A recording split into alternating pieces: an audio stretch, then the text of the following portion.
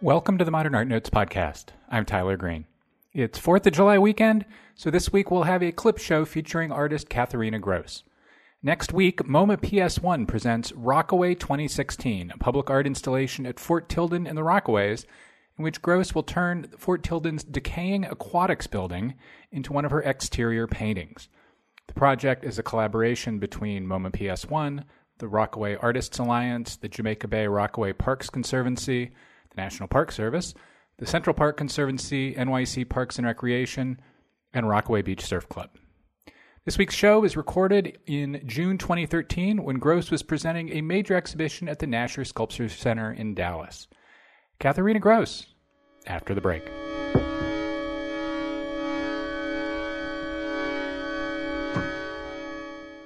The Wexner Center for the Arts at The Ohio State University presents Martin Wong Human Instamatic, on view May 14th through August 7th.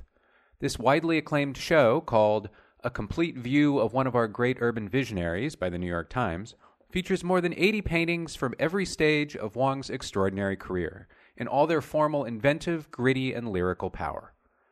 Originally presented at the Bronx Museum, the Wexner Center is the dazzling exhibition's first stop on a national tour. For more information on Human Instamatic, including additional events related to the exhibition, go to wexarts.org.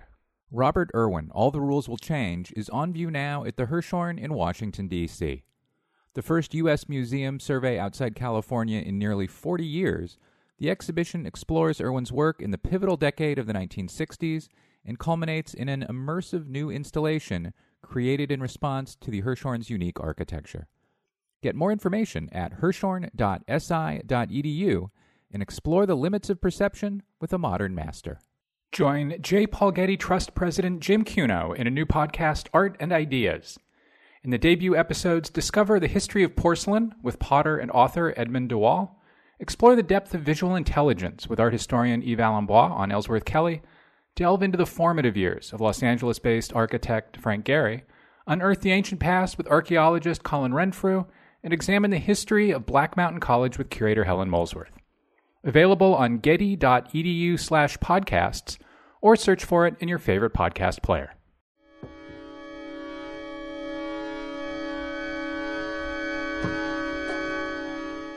And we're back. Katharina Grosse, welcome to the Modern Art Notes podcast. Hey, Tyler. So I want to start our conversation with something you told Lynn Herbert back in 2004 when you had a show at the Contemporary Art Museum, Houston. And a conversation with you took you kind of back to childhood. And you told her that you painted on the walls of your house as a kid. And I want to know what you painted. Oh, I painted kids playing soccer. So I painted a big goal with the net, and, that was the biggest thing in the painting, I think. Was it like your bedroom? Yeah, it was a huge wall, actually, and I took the biggest paintbrush I could get, so it wasn't very detailed. Did your parents know you were going to do this? Yeah, we talked about it. My mother encouraged us to do it, I think. Wow. How old were you? Oh, I was maybe 5 or something. Oh, wow. That's quite early. And then I guess you also, at that point, started to put together 10 or 12 sheets of paper or something and painted or drew on that and as well? Yeah, I don't know. Looking back on it, it looks like something that makes me feel, why do I always want to go large? And I remembered these things that I did. I wanted to paint volcanoes, for example, and I thought the A3 sheets were too small. So I made the biggest sheet I could get and installed it in the little room where we lived. I shared it with my brother, and I would play music in front of it, for example. I made little performances with a volcano backdrop.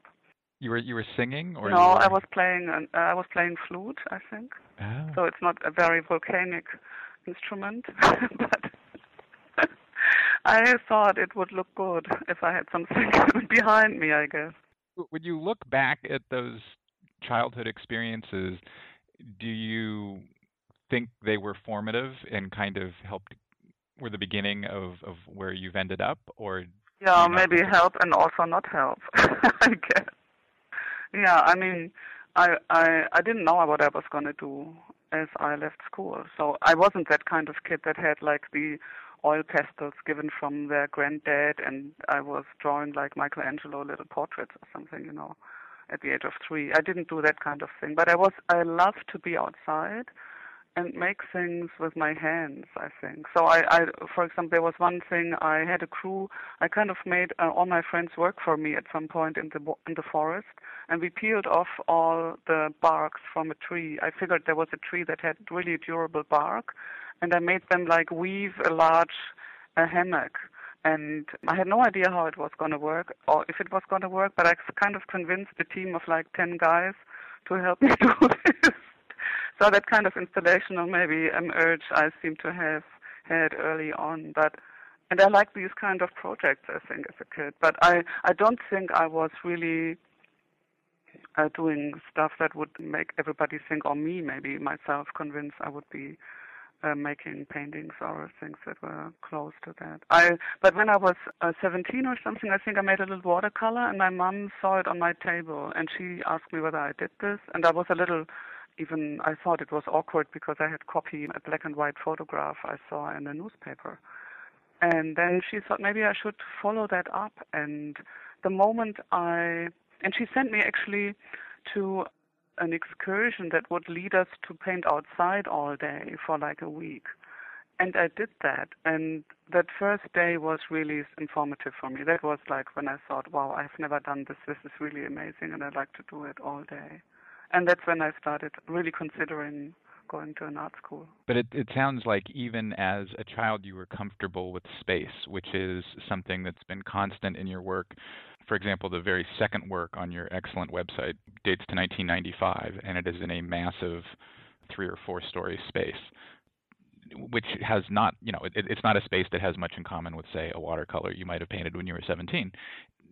Do you, looking back on how things have gone, have a sense of when big spaces began to be comfortable, if not necessary? I think I had a moment when I was studying at art school that I really didn't like the idea of being indoors, which somehow comes about with the practice in a sense, because I love to be outdoors, and we went mountain climbing a lot when I was a kid.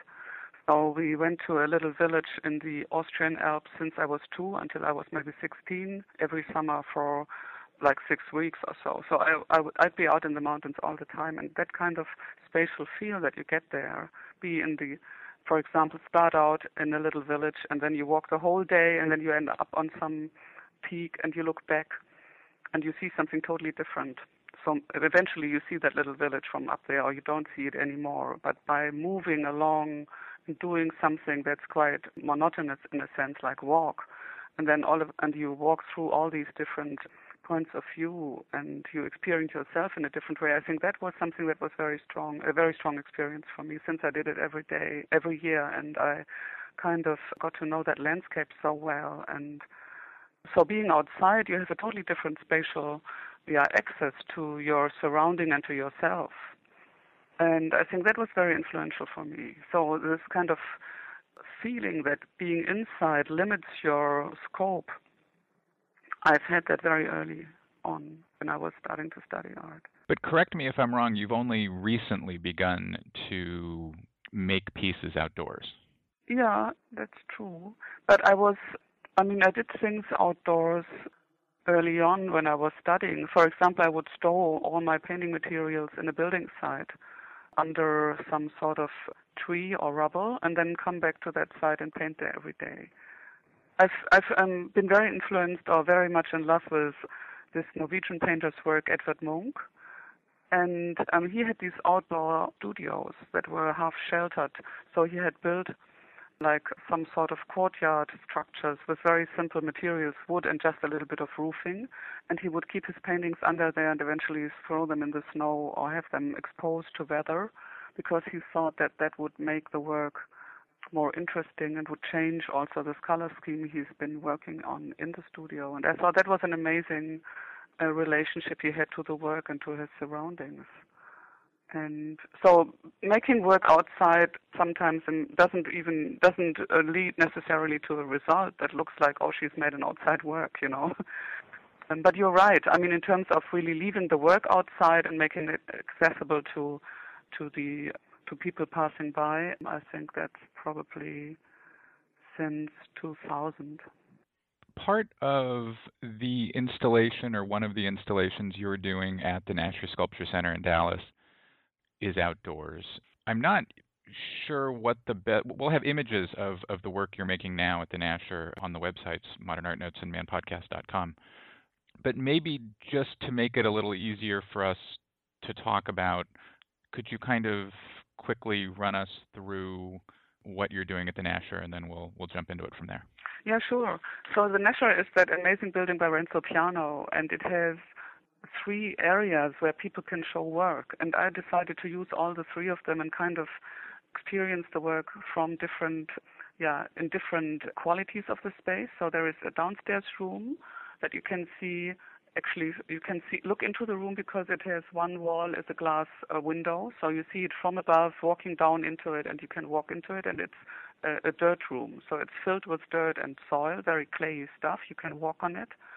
And I kind of half-buried 2 large canvases in that installation, and I painted the whole thing. So you're going to walk in that thing on the colors and on the painting, and it will change also because people will walk through it during the course of the show. And then as you go outside into the garden, there are actually 2 large, clunky, chunky things that lean on one another, and they are painted. And they're sitting under the trees next to the Marc de Souveraud and the Sarah piece. And that was another condition for me that was very interesting, that the collection is so interestingly put together from classical modernist things on pedestals and further on to the generation that discovered, we are sitting actually somewhere else in the space than on a pedestal, and we deal with gravity and the truth of the material. And now I'm coming in with something that's maybe not sculpture at all, but that nevertheless uses volume and space as a location to show what I'm doing. So I'm not dealing with gravity, I'm not dealing with the truth of a material in a sense, but I actually paint on sculptural surfaces. And then there is a third part, and that's being made for the main gallery, and it is actually commissioned by Nasher in the sense that we talked about it like 2 years ago, and I was given the okay and carte blanche and budget, which is a dream, and to make a work in Berlin, and it's come here in containers, and we put it together today, and that is a very multi-dimensional a structure I've never made so far, which is about 60 feet long and will start in the gallery and then go through the window out onto the terrace. In Bern, back in 1998, you did an installation that was heavy on the color green, and you said that one reason that you used greens in that piece was to, quote, artificially answer, as you said, at the greenish light that came in through the museum's windows. There's lots of green outside at the Nasher.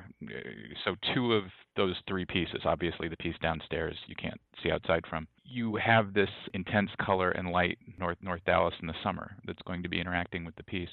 I wonder if the colors and the light at the Nasher influence your colors, the colors you used in the pieces there. No, I don't think so directly, no, because also there is, the garden is enormously sheltered because there are these trees and they're starting to become larger trees now. And what does make probably, or what is influencing, or was influencing my understanding of what to use in terms of colors was the fact that there is no colored or really painted piece in the collection.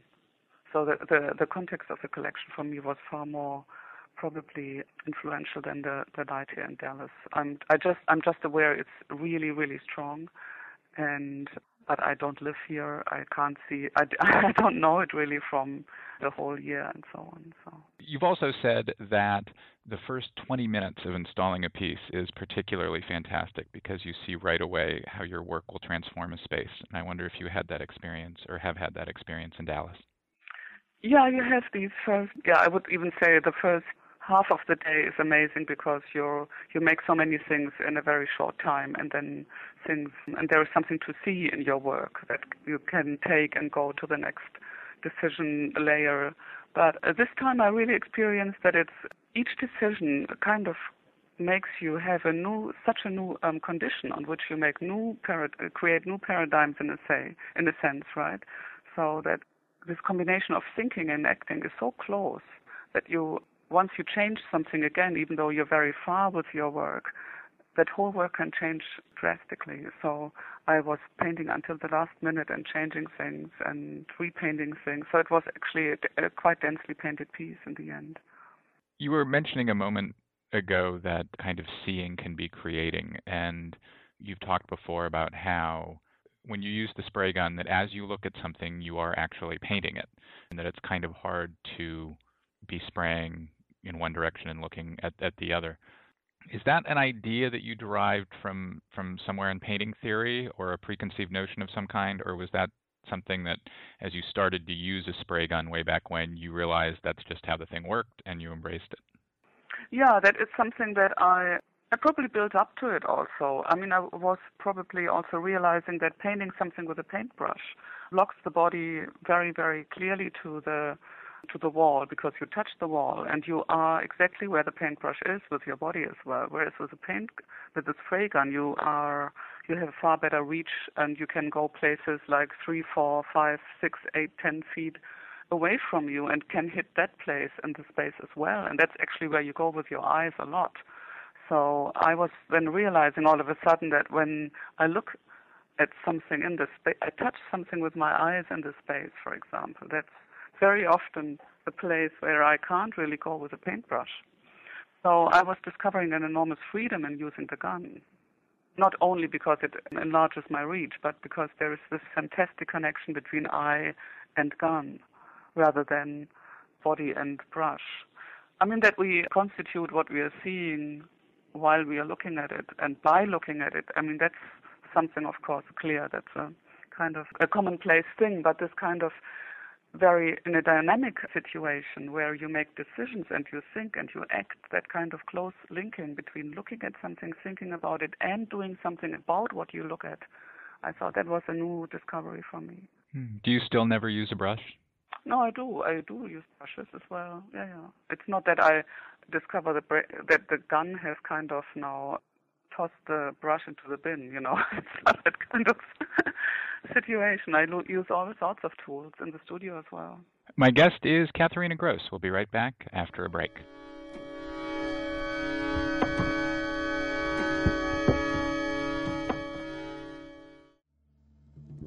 The Hammer Museum in Los Angeles presents Made in LA 2016, the, though, only, the third biennial of artists working throughout Los Angeles. Organized by Hammer curator Aram Moshayetti and the Renaissance Society's Hamza Walker, Made in LA 2016 features the work of 26 artists.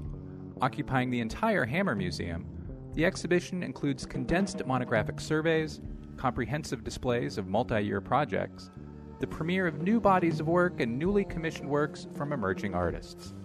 Find details at hammer.ucla.edu. Made in LA 2016, the, though, only. On view June 12th through August 28th at the Hammer Museum. The Nasher Museum of Art at Duke University presents Southern Accent, Seeking the American South in Contemporary Art, an exhibition that questions and explores the complex and contested space of the American South. This unprecedented exhibition takes on Southern identity as an open-ended question and reframes the way we look at the South in contemporary art. Southern Accent encompasses a broad spectrum of media and approaches from both within and outside the region, demonstrating that Southernness is more of a shared sensibility than a consistent culture. Southern Accent includes work by 60 artists focusing on contemporary work from the past 30 years. It includes earlier work dating back to the 1950s as important foundational and historical markers.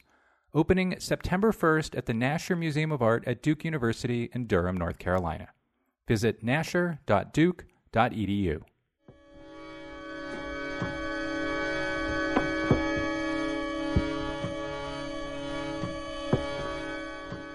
And I'm back with Katharina Grosse. Before the break, we were talking about the many different kinds of surfaces on which you paint, and you were talking about dirt, but you've also painted on balloons, styrofoam, concrete, laminated foam, reinforced plastic, and probably other things I'm not thinking of at the moment. What are the differences between them? Do they receive paint differently? Do they absorb paint differently? How are they? How do they vary as a surface or a medium?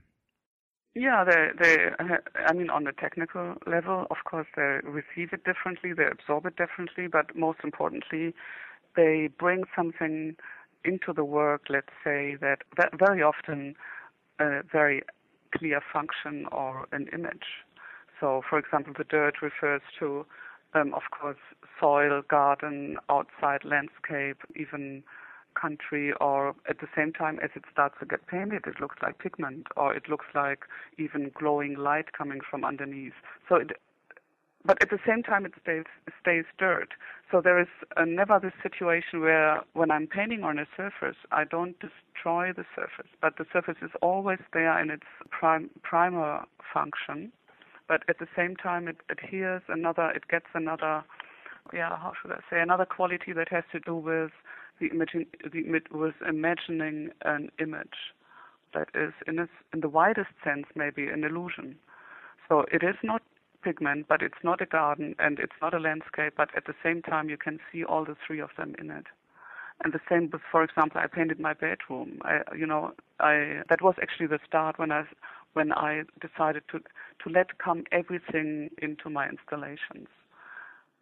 So that bedroom was exactly how I left it, like the duvet open with books in the bed, open suitcases. There was a little writing desk next to it, and I would think, and I was in a situation where I was really, really fed up with a lot of things that I've been doing. The installations had gone way too big. I was feeling I was overwhelmed with my own work, with the consequences that work had created for me. So I was going back home, and I made this little work just at home without people seeing it, without an audience in mind, without a deadline in mind.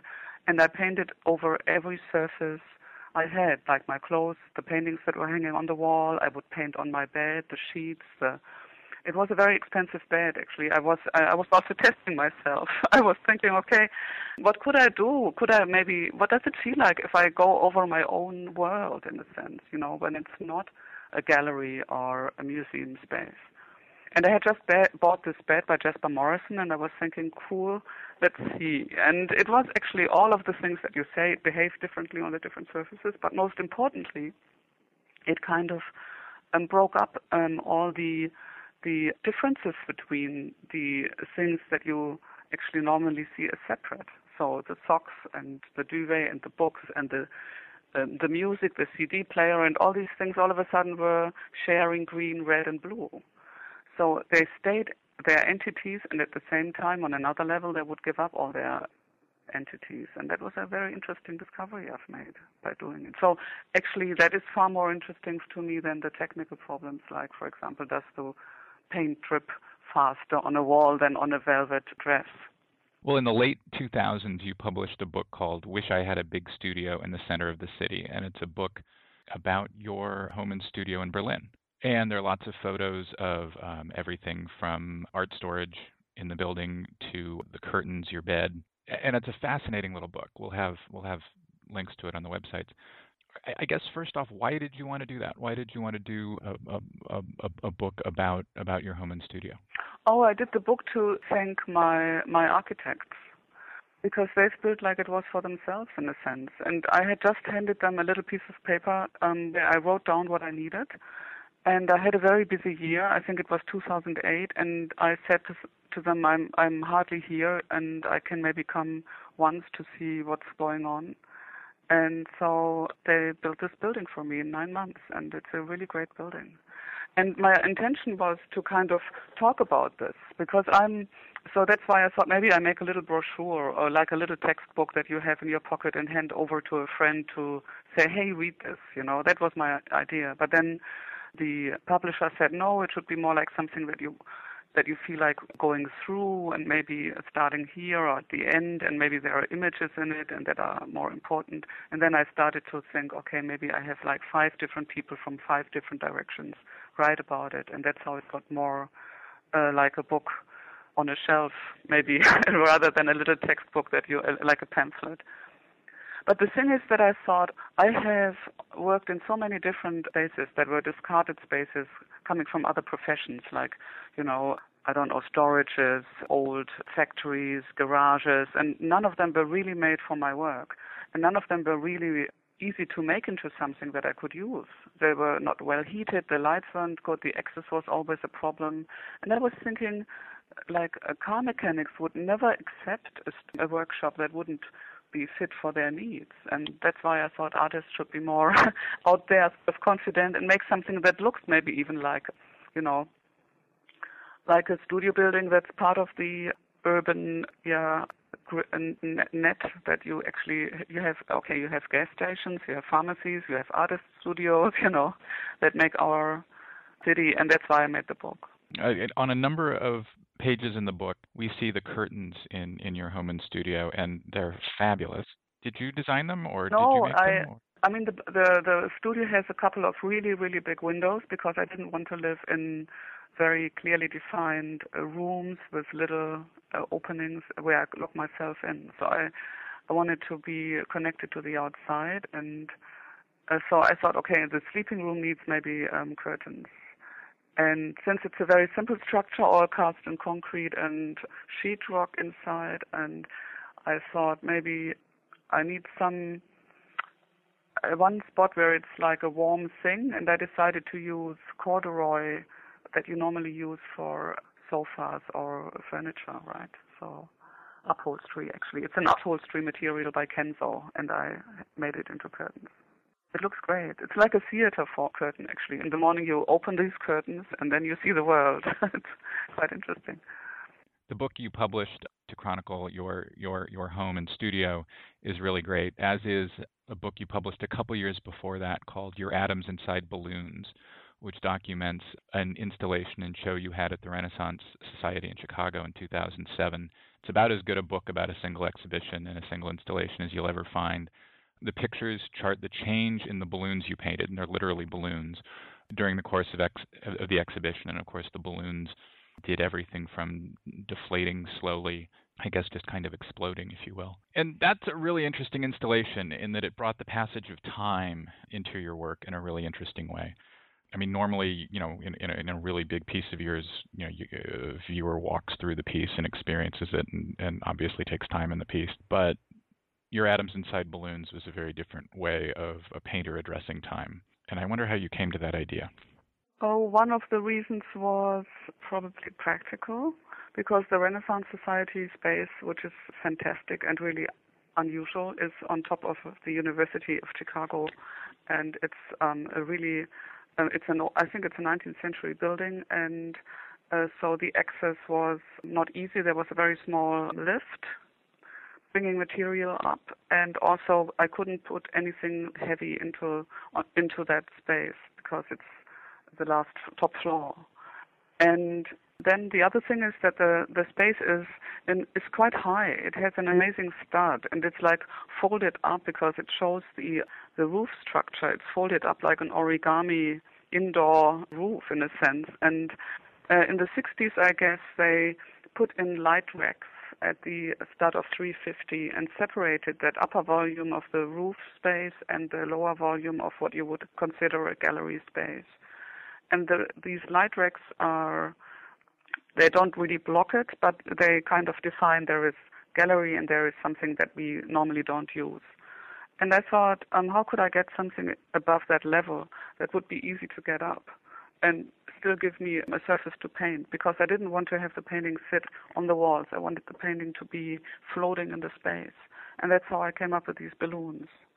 And we did a little bit of research, and that was actually the first time I used balloons. So we found these latex balloons in Austria that are used to trigger off avalanches somehow. I don't know how they do it, but in those days.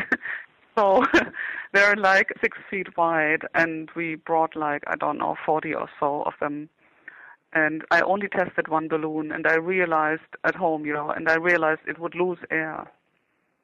That's due to the material. Latex somehow transpires air. And so we thought, okay, we try this, and we know. And Hansa Walker, who was the curator of the show, who who was amazing to work with, by the way. And Hemza was okay with having a show that would decay, and I also painted the floor. So at the beginning, when we opened the show, there was this huge balloon piece in the space, and that was really the dominant thing that you saw. And the floor piece looked quite like just as a result, of painting in a space. But then as the balloons went away, the floor piece became more visible, which was a great thing to happen. And the other thing that I found very interesting is that you blow up color, or in a sense paint, and then you paint that paint again with another color. So this relationship of giving color a body, which makes it which is a fundamental problem in painting, and will always be that the moment that color turns into a body, it kind of, references to something that we can identify. So you have maybe a little bit of ochre on the surface, and from far away it looks like brass buttons, let's say in a portrait of Goya, and then you go close and then you see, it's just a crumple of ochre put on with the sun. And this kind of back and forth between color and paint, or the illusionistic identifiable thing, or the body, which is paint, this back and forth is really fascinating. So I thought that blowing up balloons and giving some substance a body and then paint it again to kind of camouflage it. So actually I have a red balloon and I painted blue, so I camouflage the red. And I think this kind of constant change of painting over things and thus change their identity is super interesting. Well, that's a good transition to talking about color. You have a very distinct sense of color, a very distinct way of using color. What I'm trying to say, I guess, without being super cliched, is that it seems to me you have a reasonably identifiable palette. First off, I guess I don't maybe quite understand how the gun works. Can you mix colors in the gun, or before you put color in the gun, or how do you get to the color you use? Oh, you can mix it in the gun, but I rarely do that. So I use the colors that come from I use a product that's made in the United States. It's the best acrylics you can buy by Mr. Golden. And these golden acrylics, they have a certain color chart. I very rarely mix other colors in from other producers. And I mix actually on the surface, by spraying wet into wet sometimes. Do you think of your palette and the range of colors you use as having changed over time? Yeah, I think it's become more complex in the sense that there are also subtones that tend to get dirtier. So there are blacks or dark colors now as well, which I didn't have at the beginning, I think. Because to my eye, it looks like in the beginning you started using mostly one or two colors in pieces. Oh, right. Yeah, that's true. That's when I sprayed. Yeah, I did. Right. And then you expanded the number of colors you used, but kept them within a range that was almost neon in brightness or intensity. And that in recent years, you've begun using deeper, maybe quieter colors, if you will, like dark blues. And I wonder if that has something to do with just you playing with your palette and broadening it, or if it's more about what colors were available to you or the surfaces on which you're painting. Kind of how that range, I guess I'm wondering how that kind of transition has happened. Oh, there are different reasons every time I change it. For example, at the beginning when I was always using very raw and unmixed colors early on when I was even young. And I was doing a lot of different things. When I was studying, let's say, and there was a moment in my life when I thought, Jesus, what am I doing? I've been doing all these things in the last 4 or 5 years. What is in common with, what do all these things share? And I realized it was actually the color palette. So that's when I started with, again, from scratch, just using these very artificial raw colors. And I started to develop my practice again. And I think that motivation to have that kind of palette, whether now a little more tinted or a little more raw and maybe glary, but the palette is kind of the same, and I use it because I find it has such a strong ability to trigger off reactions in you, like maybe a voice has when you listen to a song. Maybe you don't really listen to the text of the song, but rather to the color or the velvetiness of the voice or the harshness or whatever. It makes so much more within you. I don't even know whether it's emotions or what it is, what it does with you. And I think that color really has this ability to kind of grab your attention, your emotional fabric, your whatever setup you have, and make you react. And before you have any other thoughts. And I find that a really, really fascinating way to be attracted and maybe to be aggressive in a positive sense with my surroundings. Are the colors you select for a given piece or a given multi-piece installation intuitive and in response to the place, or do you sometimes, say, riff on colors you've seen another artist using? Oh, that can all happen.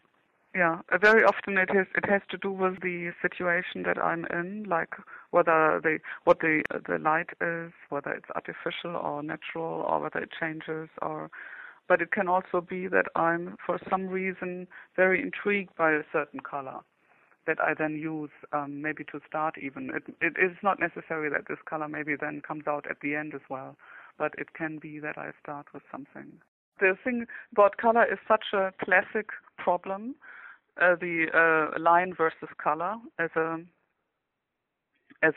discussion in art, led by artists as well. I mean, it goes back to the 17th, 16th century, where people would still say that the drawing and the concept or the projection, the progetto, so to speak, is the line, and that's actually the strong thing that an artist needs, and it's also the male, so to speak, quality. And color is something that's always changing. You never really know how you feel about it the next day. So it is not clear. It's not a principle, and it's the female. And it was very much looked upon as the secondary element in making images or paintings.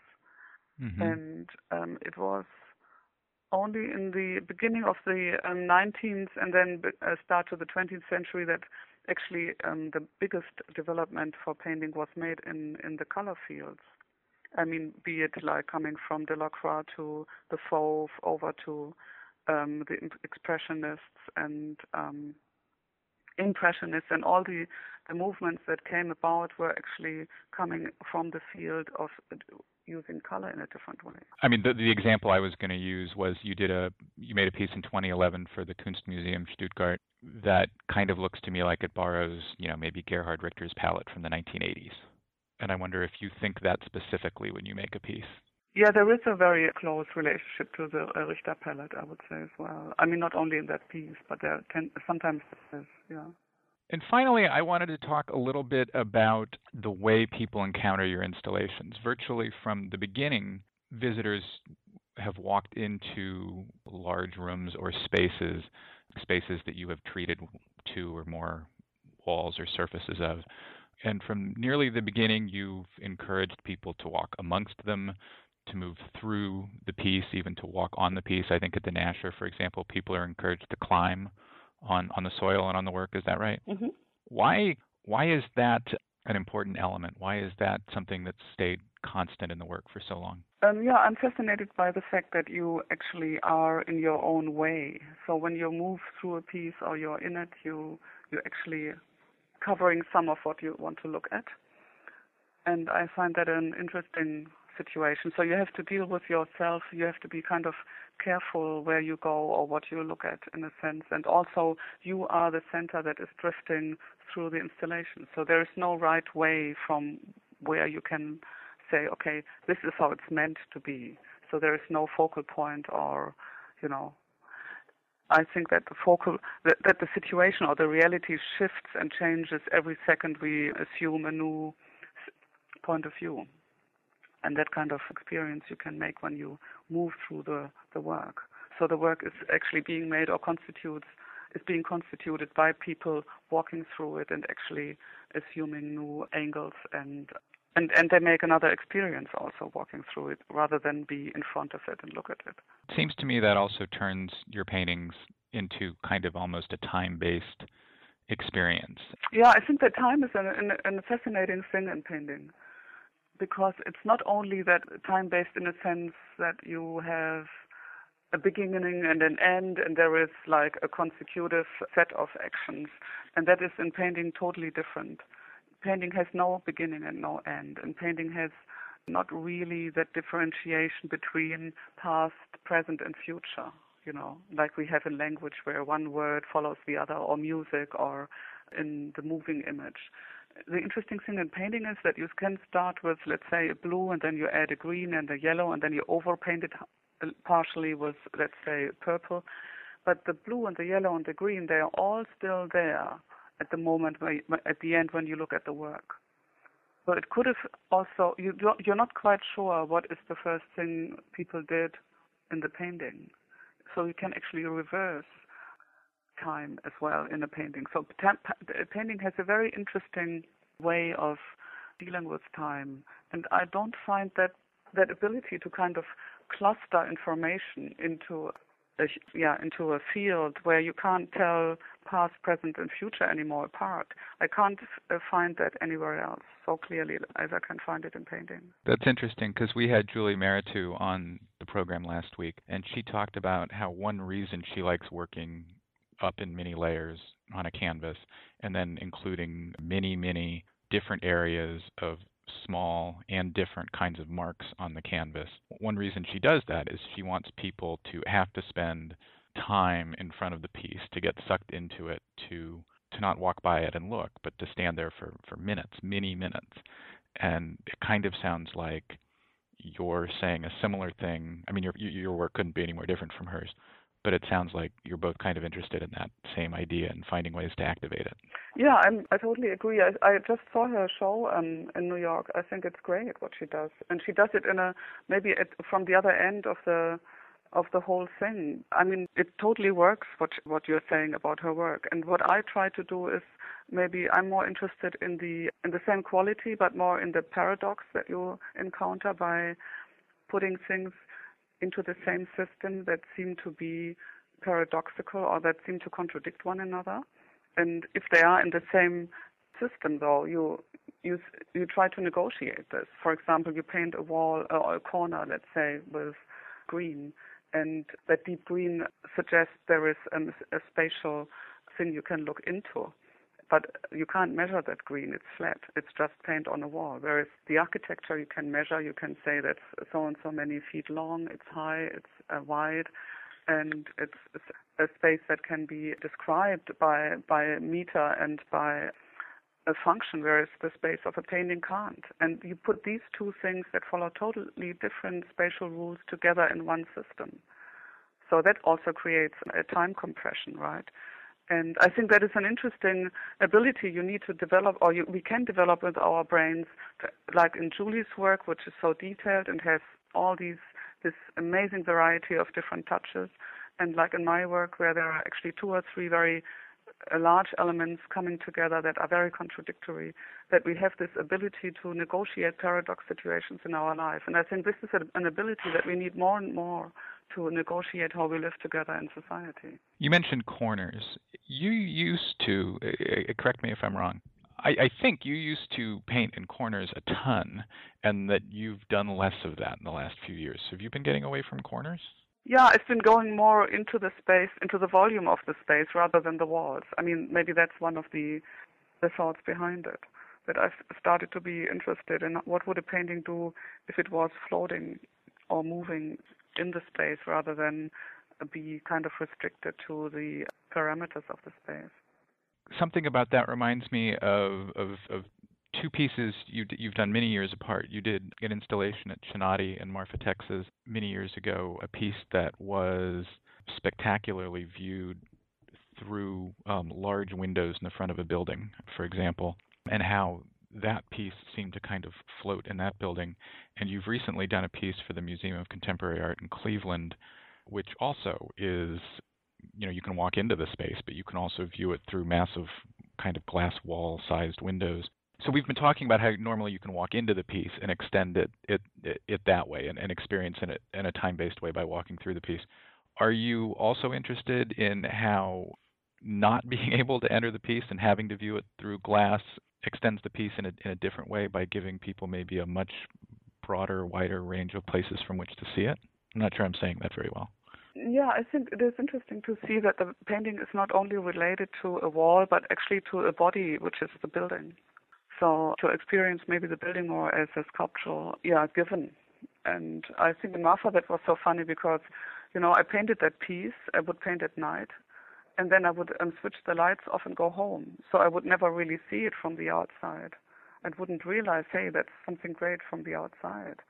And then one night my friends would come and pick me up for a beer, and they saw me working still, and they said, hey, you know what, it looks so great from outside. And that's when I started to understand what I was doing, that it had this relationship to the outside and to passers-by. And I think that's a great thing. The piece was made in 1999. Well, Katharina Grosse, thanks so much for talking with me, and congratulations on the show at the Nasher. Hey, thank you for having me.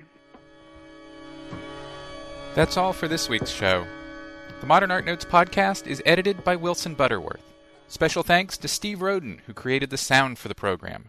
The Modern Art Notes podcast is released under a Creative Commons license. Please visit Modern Art Notes for more information. Thanks for listening.